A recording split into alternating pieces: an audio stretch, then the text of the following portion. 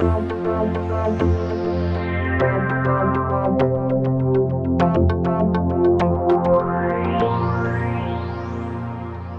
to Motivational Steps. My name is Linda Ockwell Jenner.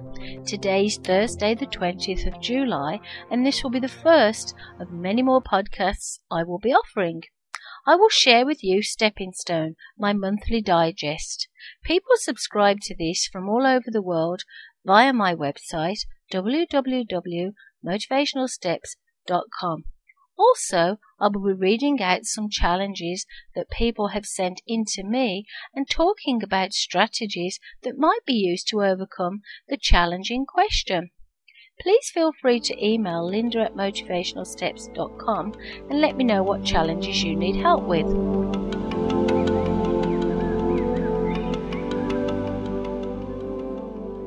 Life is wonderful.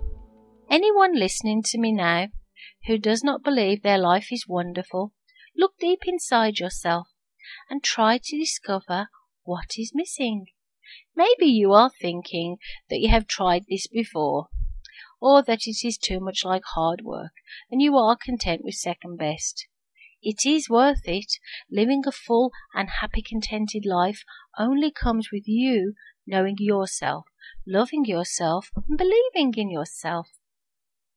We all have challenges in our lives, big ones, small ones, urgent ones, challenges that we may not care to admit to, but challenges should never be allowed to stop us living our life the way we deserve or the way we want to. My challenges come and go, and they may set me back for a while, but then I look at my wonderful family, hear the birds singing in our garden, and I look forward to another busy day where I can do something I really love and feel truly blessed. I have a challenge to cope with very soon. My youngest child, my daughter, is leaving for the UK, and she will be gone for 6 weeks. Not only is this the first time she has gone on such a long trip so far away from us, this is the moment I realize that she is now an adult. This is the beginning of the rest of her life as an independent young lady. I think because she is my last child to leave the nest, as they say, it is a bit more difficult, and the gap she will leave behind is huge. On a positive note, I am delighted that she is taking this opportunity, that she has worked very hard for, to travel and enjoy her freedom before she starts college. My daughter is the wonder in my life, along with my husband and 3 sons. My life is wonderful, and only I can make sure it stays like that. I try to focus on the positives in my life, and even though I will miss my daughter very much, I look forward to her return. The hugs and the kisses and listening to her chattering on about her trip to the UK and the wonders that she experienced and the many new friends she made. Remember, when you wake up tomorrow morning, make the first thing you think about how wonderful your life is and what you think can lead to what really is. This month I am featuring my book, A Life Like Mine, in place of an article submitted from elsewhere. My book, A Life Like Mine, is a true story. It chronicles my journey through my life's challenges and the strategies I have developed to overcome them. My book opens my life to the world. Whoever reads A Life Like Mine may well be surprised at the many challenges I have overcome. I believe some readers will shed a tear or two when they read about some of the sad, unhappy times in my life. I know for sure that A Life Like Mine will make some people laugh, and laughing is good. Writing A Life Like Mine has meant that I have achieved yet another one of my long-term goals. Writing my story has also been therapeutic for me in many ways. I feel my book has been, for me, almost like spring cleaning the past and dusting the few cobwebs away that may have been bothering me.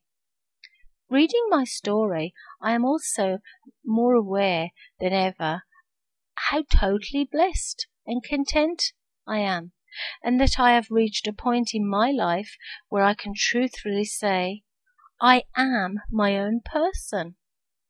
Being my own person does not mean I am alone or totally independent.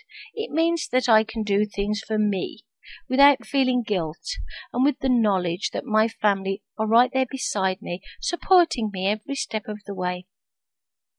I wrote my book because so many people come into my life and ask me how I dealt with my many challenges. My keynote presentations, workshops, and consulting are wonderful ways to discover how you can learn to live with life's challenges. But not everyone wants to or has the time to attend one of my engagements. By writing my book, I now have an audience worldwide who can be inspired by my story. I wrote the quote, "We should be more like the butterfly and shed the old for the new. Keep reinventing ourselves as the butterfly does." I know I have reinvented myself many times over the years, and it has not always been an easy or fast process, but it has been well worth the effort. Writing my book also helped me realize just how many people in my past and present life have helped me over some hurdles, have opened new doors for me, and offered me the hand of friendship and many opportunities. I believe we sometimes sit back when we are feeling down and lonely, and instead of taking the time to remember just how many friends and family we do have helping us by being there for us, we would rather concentrate on the negatives in our life at this time. Here is a little taste of Chapter 1, the beginning. I think I was born a stressed person, and, to be completely honest, I thought stress was normal. If all you know is a certain way of living, and you are not willing to explore change and other possibilities, obviously your life may not be all it could be. In my case, I believe my childhood played a big part in why I accepted stress as an everyday part of my life. I knew no difference. In those days, I just accepted my life as it was. Over the years, I have had many roles: a daughter, a sister, a friend, a wife, a mother, and an employee. All of my life I have tried to be something or someone for everyone else, but never for me. I like to think of myself evolving over time, maybe like the butterfly, but my evolution seemed to go very slowly. I did break out of my chrysalis, and I even look different over the years, but the process of evolving into the strong, independent, determined person I am today has come about one step at a time. Maybe by reading my book, you too will discover many things about you that you did not know before, or you might even realize that a life like mine could be a life like yours.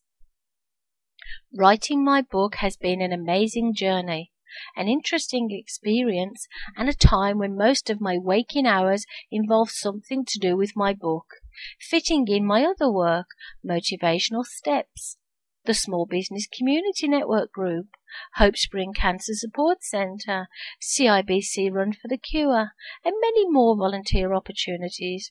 I have had much less time to spend with my family. Luckily for me, they are 100% behind me in my endeavour to reach a wider audience with my important message, and, more importantly, they can see just how happy I am at this time in my life. Happier than I have ever been before, and because my family love me so very much, they have not complained one little bit about not seeing enough of me.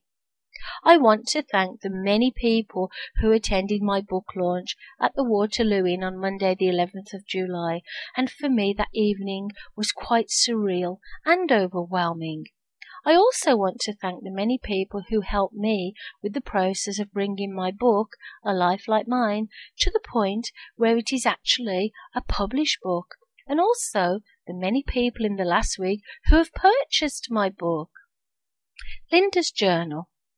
My life has revolved around promoting my book and chatting on radio stations. I was invited to talk about my book on Your FM Community Radio with Mary Lou Shanaga, and also 570 News with Gary Doyle. I have even more media engagements in the coming months. I was also a guest columnist in the Community News, which serves my local community, for the month of June. Also, for July, I was featured on the whole page of the Arts and Entertainment section, talking about my book and why I wrote it. I was quite upset after a visit to my nail salon. I have only been going there for a few months, but felt as time progressed they were becoming less meticulous in their work and approach to me as a customer. I felt that once they had established I was a regular customer, they stopped trying. The Saturday before my book launch, the young girl who normally did my nails was running late, and I had arrived 10 minutes early for my appointment.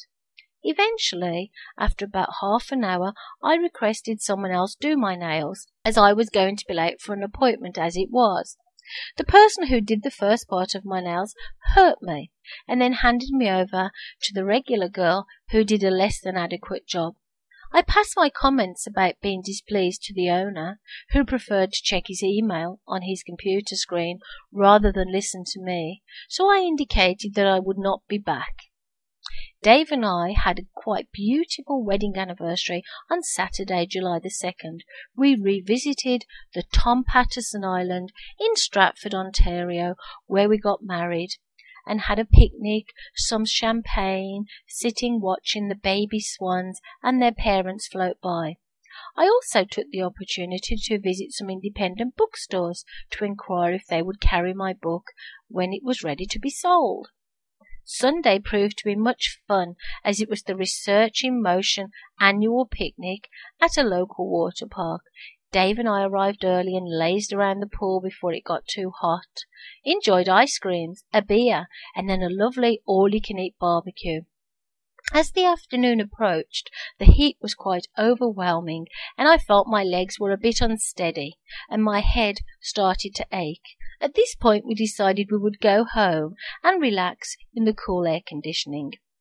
I am spending Tuesday with my daughter as our special together day before she leaves for the UK. Friday evening we are driving her to Pearson International Airport, and I see lots of tears on the horizon. Dave and I are looking forward to our holiday in the States in August, and I will tell you all about that in the August Stepping Stone. Linda's tips. When planning an event, be sure to explain exactly to the people involved in helping you with your event precisely what you expect and how you want the event to evolve. Make sure that everyone understands what your expectations are by documenting them, and instruct everyone involved to read your instructions. Ask the what-if questions if you feel that there may be issues on the day of your event, and make sure you have a contact who knows who you are on hand at your event to deal with unexpected emergencies. Well, I hoped you enjoyed my very first podcast, and I would ask any of you out there to please email me with your challenges, and next month I will try and answer some of your challenges with strategies of how I would probably deal with those challenges, and I look forward to talking to you all again then. Take care, and remember, when you wake up in the morning, make your day wonderful. Only you can do that. No one can do it for you.